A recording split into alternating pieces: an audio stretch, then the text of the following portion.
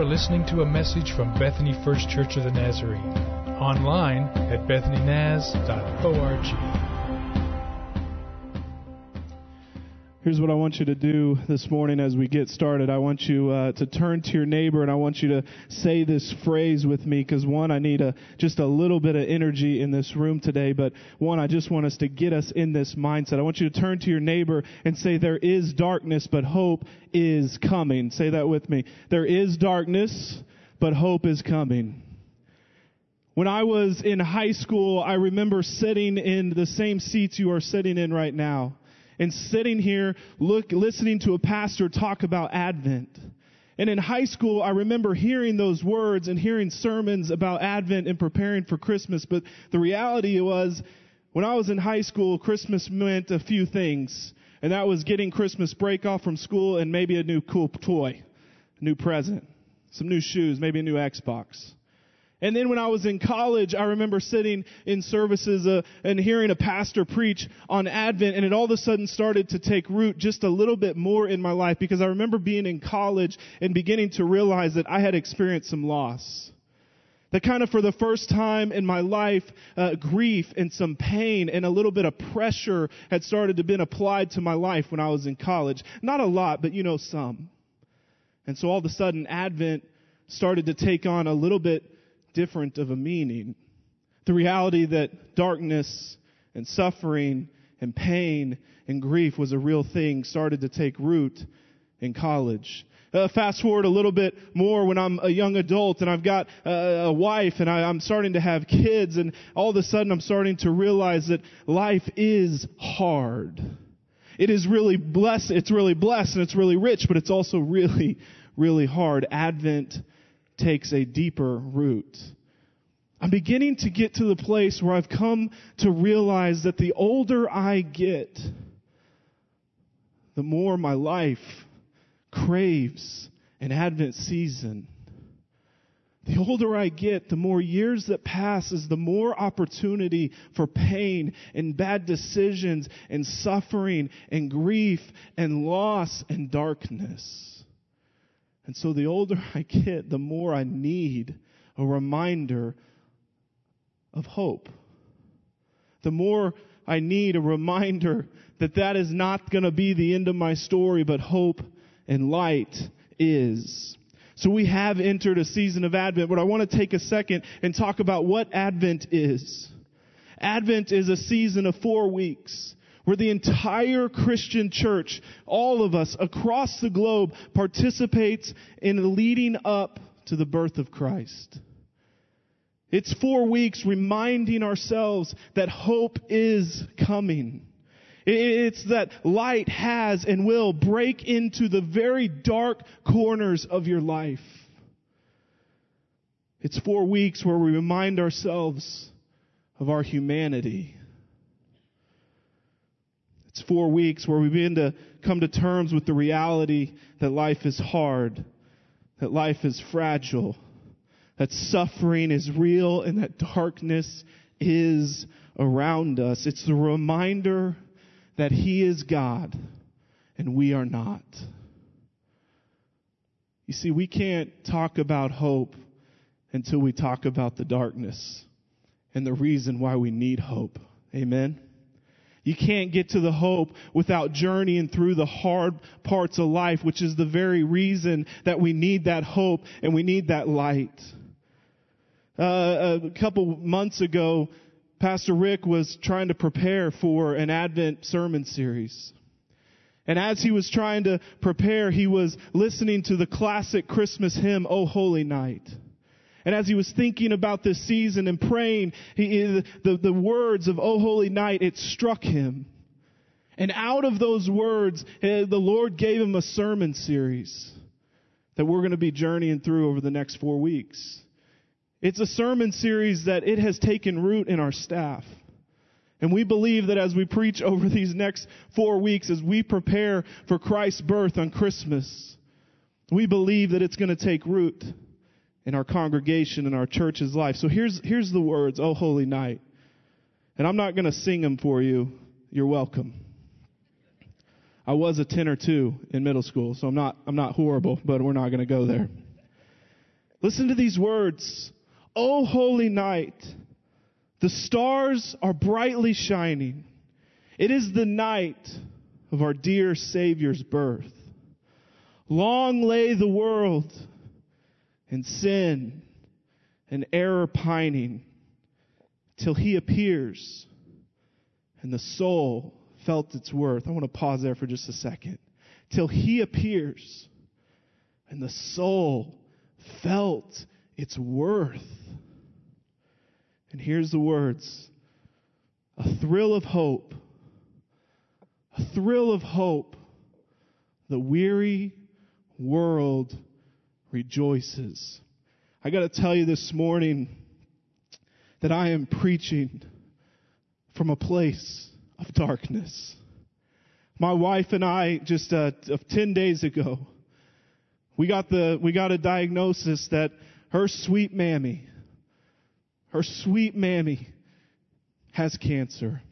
And so my wife, over the last 10 days, has spent most of her waking moments over holding the hand of one of the sweetest, most precious ladies that God has ever gifted me with.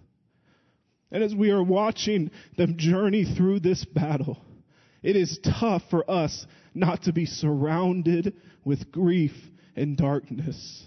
And I realize that my story is not much different than your story. Sure, it may be a different situation. Maybe you're not sitting there holding the hand of your sweet grandmother, but maybe you've done that before. But your circumstance is different. But you're still weary.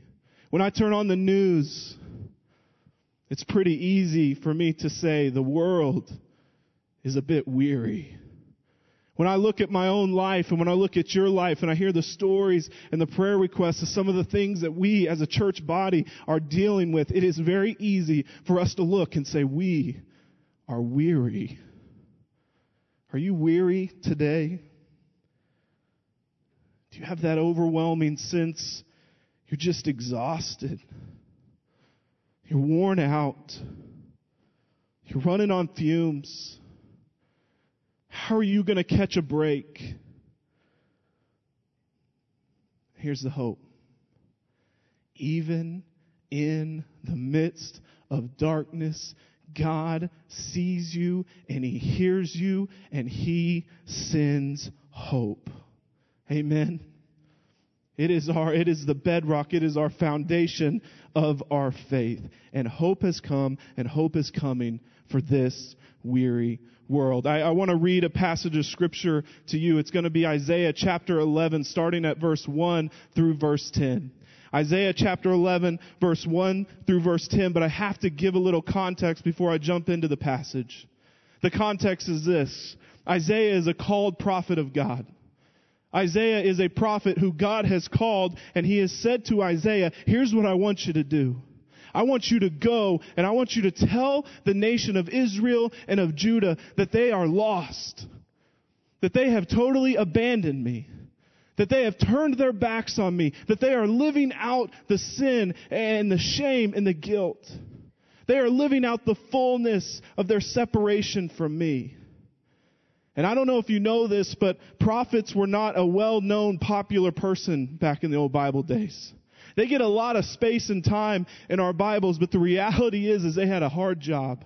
Can you imagine if every single week someone came into this room as a prophet called by God and their job was to tell you that judgment and wrath was coming to you because of the way in which you live? I don't know if you know this, but that's not a popular person. That's not a fun person to hang around. That's not who you're inviting over for Thanksgiving. You know what I'm saying? They're not getting a seat at the table. But Isaiah carried this call, and day after day he would go and he would remind the people of Israel and Judah that he would say, you've turned your back on God. That the judgment of God is coming, and that you've forgotten who you are, and you've forgotten whose you are, and you've forgotten your identity. You've forgotten what God has done. You have forgotten who God is. And right before this passage of Scripture in chapter 10, he describes this scene which eventually gets to this place in a great literary work. He describes this forest of trees. Just a massive forest of tall, live trees. These kingdoms that have built. These trees that have grown and laid down roots. And he says God is going to cut those trees down with an axe to the stump.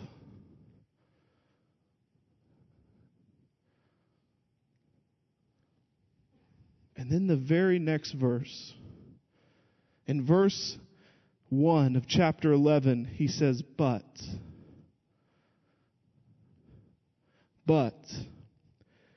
a shoot will come up from the stump of Jesse. A shoot, a branch will come up from the stump of Jesse. From his roots, a branch will bear fruit. The Spirit of the Lord will rest on him, the Spirit of wisdom and of understanding, the Spirit of counsel and of might, the Spirit of knowledge and fear of the Lord, and he will delight in the fear of the Lord. He will not judge by what he sees with his eyes or decide by what he hears with his ears, but with righteousness he will judge the needy. With justice he will give decisions for the poor of the earth. He will strike the earth with the rod of his mouth. And with the breath of his lips he will slay the wicked. Righteousness will be his belt, and faithfulness the sash around his waist. This is Isaiah. He's prophesying. He's talking about something that will happen in the future. And he says, and then the wolf will live with the lamb. The leopards will lie down with the goat, the calf and the lion and the yearling together, and the little children will lead them. The cow will feed with the bear. Their young will lie down together. And the lion will eat straw like the ox. The infant will play near the cobra's den. The young child will put his hand into the viper's nest. They will neither harm nor destroy on all of the holy mountain.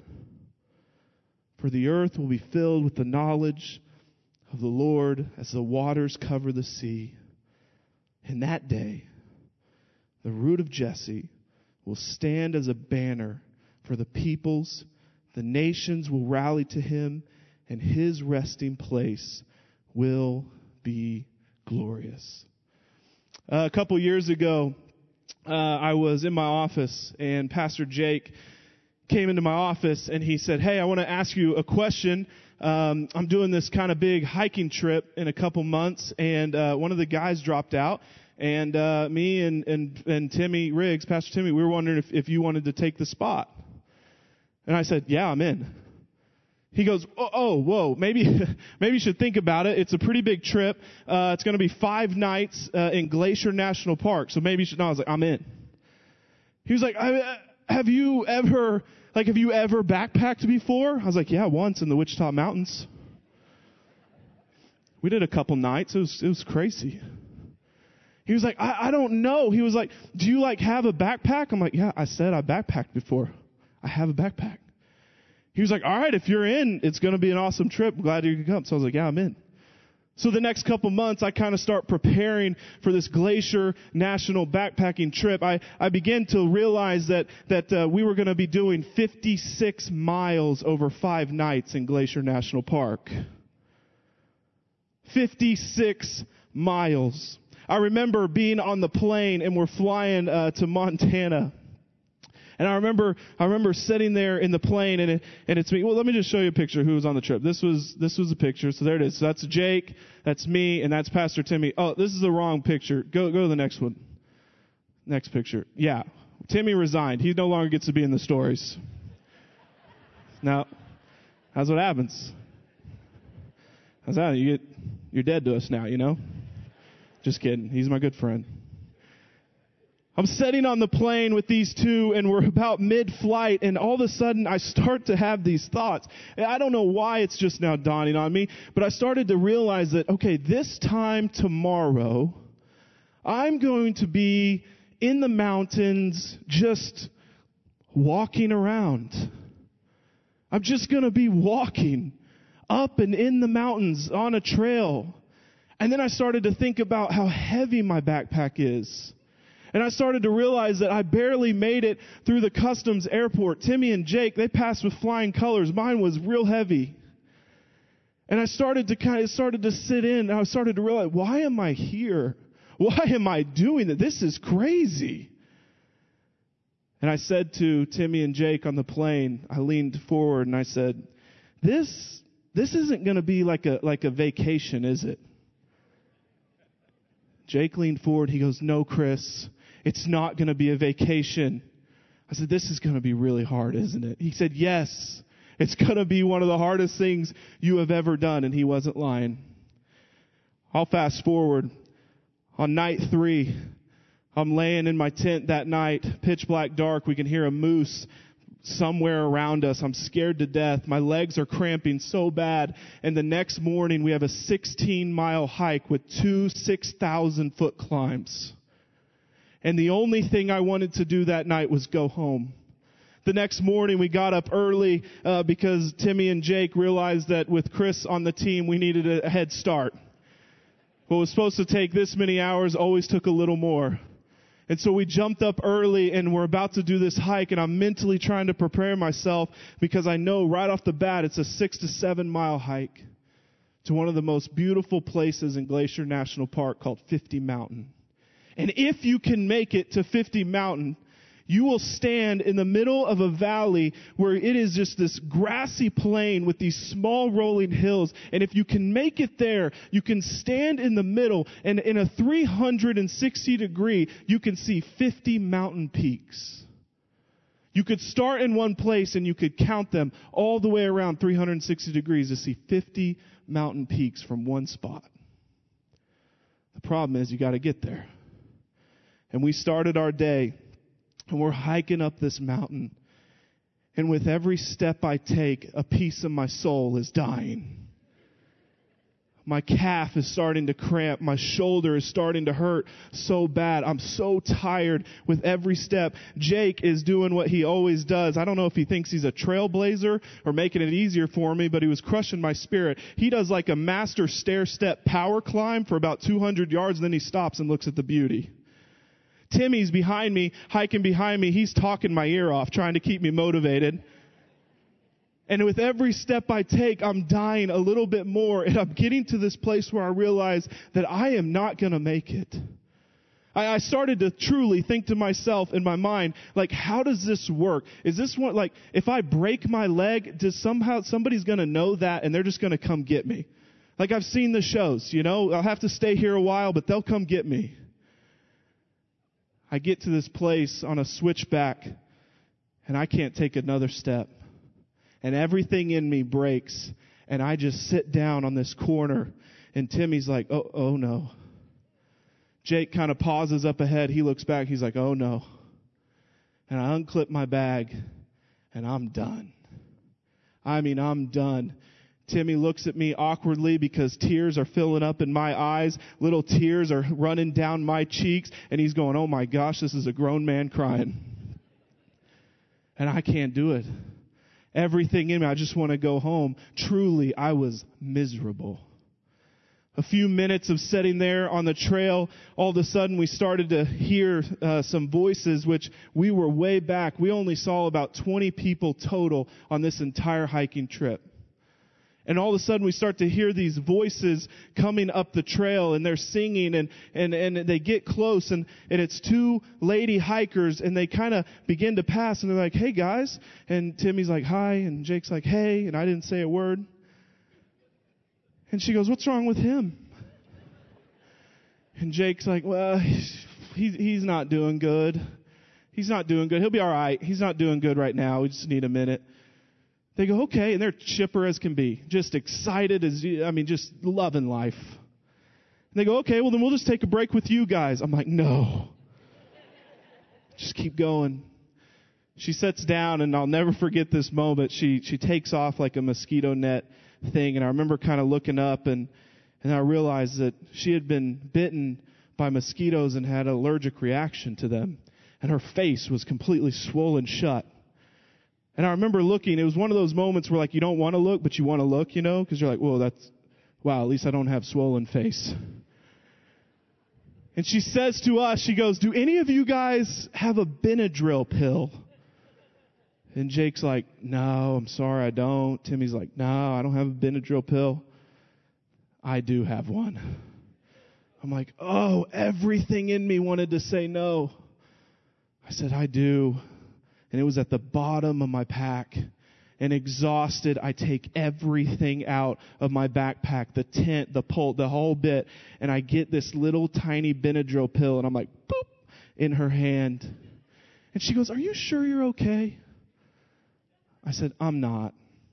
I'm not okay. I'm not okay. I want to go home. She goes, you know what you need? You need a fruit roll-up. It's a true story. I'm not making it up. You need a fruit roll-up. And I said, no, it's okay. Like, it's all right. I don't need a fruit roll-up, you know? And she's like, no, you really do. You need a fruit roll-up. And Jake's like, he needs a fruit roll-up. Yeah, give him the fruit roll-up. And so I'm like, fine, I'll eat the fruit roll-up. So I take the fruit roll-up, and I unroll it. And I take my first bite of that thing, and I kid you not, the endorphins that released in my brain when I ate that fruit roll-up, it was like someone lit a light. Someone turned on a switch in my heart. It reminded me I was 5 years old again, playing on a hot summer day. My little big bone chubby body came to life with the taste of that fruit roll-up. I am not joking you. Within a few minutes, it was as if I was motivated again, like I had energy. I began to realize that if I ever want to eat another fruit roll-up, I got to get to the end of this thing. And after a few minutes, I put on the pack and we started hiking again. And I wish I could tell you that fruit roll-up carried me to 50 Mountain. It did not. Within about 100 yards, I was in pretty much the same place I was before. But you know what? We made it to 50 Mountain. And I remember getting onto that grassy plain and sitting down and taking my pack off and standing in one of the most beautiful places my eyes have ever seen. It is possible, because I'm never going back, trust me. It is possible that my eyes will never see beauty like I saw in that moment. And I stood there for a while, just taking in the fact that, one, I was still alive, but two, I was seeing the glory of God. You see, that's what Advent's kind of like. That's what life is kind of like. Life is this really difficult, hard trudge of a lot of pain and a lot of suffering and a lot of darkness and very, very difficult moments. And yet you and I also know that life has those short moments where life is also really good. You capture just a glimpse of it for a moment, and it's kind of what you tend to hold on to. It's the things that get you through. And this is what the prophet Isaiah is saying to the people of Israel and of Judah. He's saying, look, you've totally forgotten. You've totally separated yourself from the God who loves you, from the God who delivered you. You've completely lost your way. You are living out in utter darkness and misery and sin and shame, and you're totally lost. And it shouldn't be too difficult for you and I to get to a place where we can have some empathy and remember, if you're not in that place, a time you have been where you do feel like you're in exile, where you do feel like darkness is all around you, where you do feel like, I once was a tree. I once was a full tree, full of life, full of hope. And now I've been cut down. And I feel like a stump. I mean, I feel like just a stump. It's the moment when you lay down to go to sleep, but you can't catch your breath. It's the realization that grief has completely surrounded you. It's when life is so overwhelming that you pull into your driveway and you just sit in the driveway wondering if you have the energy to go inside. I know you've been in that place. You're burning the candle at both ends, and you get home, the place where it should be rest, but you know on the inside is more work.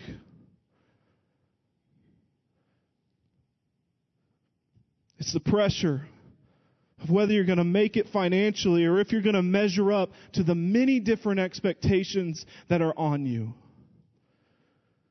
It's a constant reminder that life just didn't turn out the way it was supposed to. It's the feeling of when your eyes are open, but the world still seems dark. Your eyes are open, you're alive, but it just seems dark. It's a season where it doesn't matter how much sleep you get, rest never comes. It just never shows up. It's the feeling of defeat when you just throw in the towel and you give up. Here's the beauty of Advent.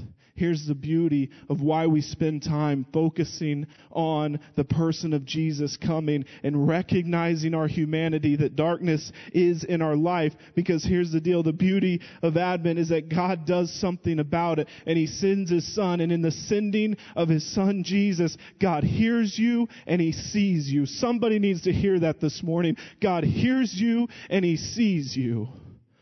My wife and I have this thing. We watched a TV show where one of the husbands said this to his wife, and Hannah will do this where when she really needs me to listen and really needs me to hear her, after she says it to me, I will say, I hear you and I see you. And she knows that I got it. It is message received.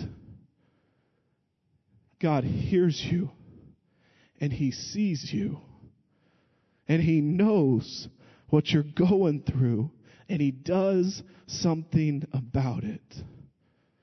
He sends hope. You see, the prophet Isaiah doesn't just come to deliver judgment and wrath. He comes for something so much more. Judgment and wrath is just the first part, but the hope is where He stopped. The hope is where He says, I've got good news to deliver. I'm going to deliver you the gospel. He says, a shoot will come up from the stump of Jesse. What is a shoot? It's a tiny branch that just gets sprouted out of a stump. And what He's saying in this, He's prophesying about the coming Messiah. The shoot from the stump of Jesse is Jesus. Years and years before, He's saying, God has told me that a shoot will come up from this dead stump. What once looks dead is actually still alive, and the person of Jesus is going to sprout from it. And it's going to bear fruit. I love that the prophet Isaiah also says and calls it the stump of Jesse, because here's what you should know. Jesse is King David's father. Yeah, King David. The famous king, the one who wrote almost all the Psalms, the one who is the man after God's own heart, the one who takes up a large portion of Old Testament Scripture, the one you and I hear messages and passages about. Jesse is King David's father. You see, Isaiah could have easily said in this passage, and it would have meant a whole lot more to the listeners of the day if Isaiah would have said, here's the thing, a shoot, Jesus is going to come from the lineage of King David. That would have had more influence. It would have carried more weight. But what Isaiah is trying to communicate is that no. God was working before King David, and God is going to work after King David. God is working far before, and so a shoot's going to come up from the stump of Jesse, his father, which is going to be a symbol for the lineage of Jesus that has come from the very creation of time and people. You see, God is always at work, reaching and working far beyond what you and I can even see or imagine. He's working far beyond the darkness that blinds us right in front of our face. The pain that is in front of our face. He's saying Jesus is coming. And the Spirit of the Lord is going to be on this Messiah. Spirit of wisdom and understanding, of counsel and might and knowledge and fear of the Lord. And this Messiah is going to delight in the presence of His Father. So what do we do? What do we do now? Because I have a feeling that some of you are in this place and you're going, I hear what you're saying, Pastor. I do. I hear what you're saying. Not only do I hear what you're saying, I believe what you're saying. I believe that Jesus is the Messiah, that light has come into the darkness, and I believe that God sits with us in our darkness and our pain, and I know that to be true. But I still have it. And I still sit here and I wonder, when am I going to catch a break? When hope going to break into my life? When is my circumstance going to change? When is that going to not be the case?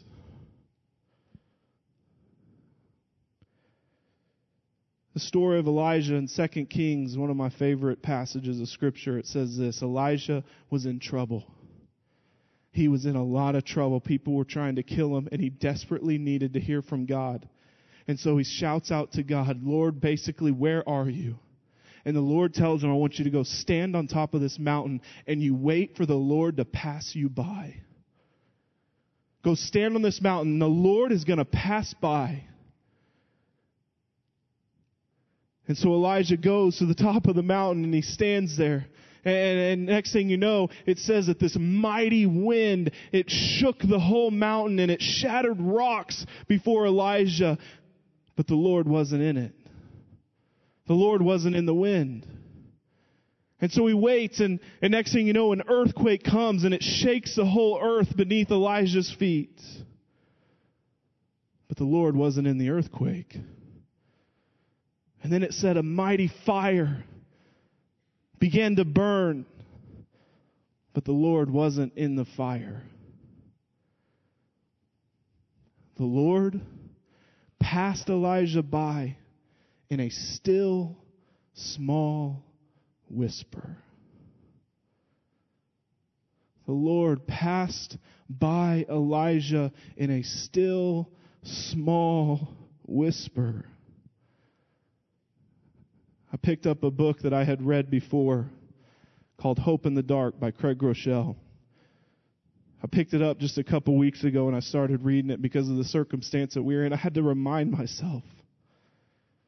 That there's a God who sees me and hears me. And I'm reading through that book again, and a line stuck out to me. It said this. It said, sometimes pain yells. Sometimes pain yells while hope whispers. Sometimes anxiety yells while hope whispers. Sometimes grief yells while hope whispers. Sometimes darkness yells while hope whispers. Sometimes exhaustion yells while hope whispers. You see, hope is a tiny shoot from the tree stump. Hope breaks into the world as a helpless, dependent baby.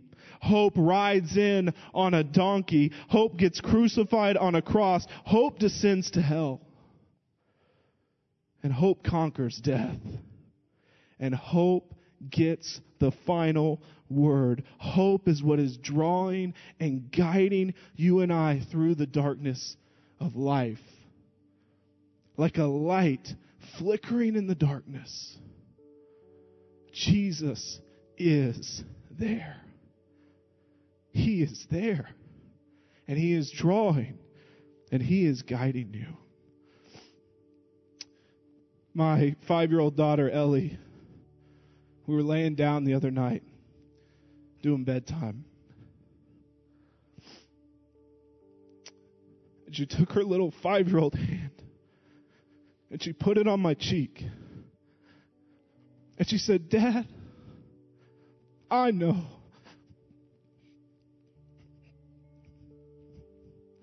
She said, Dad, I know that you and Mom are sad about Mammy.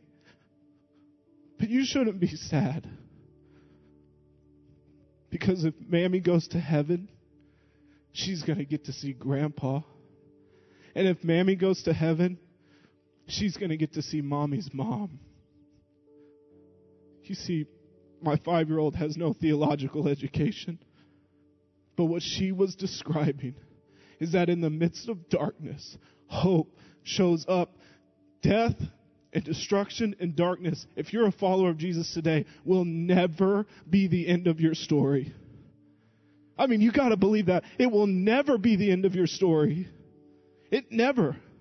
Pain will never be the end of your story. Grief will never be the end of your story. Suffering will never be the end of your story. The end of our story, if we are followers of Jesus, will always be hope of eternal life.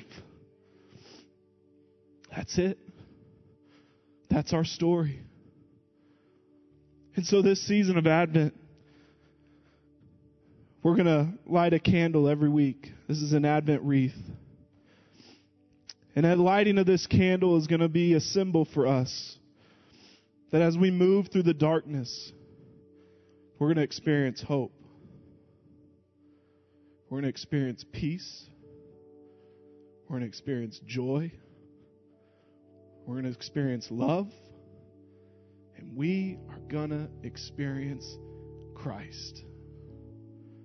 And as we light a candle, it is a reminder to us that there is hope in the darkness. Father, be with us as we respond. Lead us in prayer. Speak to our hearts. Remind us of our humanity. Remind us of our suffering, but also remind us that you do something about it. And you hear us and you see us. Let's listen to this song. You have been listening to a message from Bethany First Church of the Nazarene. Visit us online at bethanynaz.org.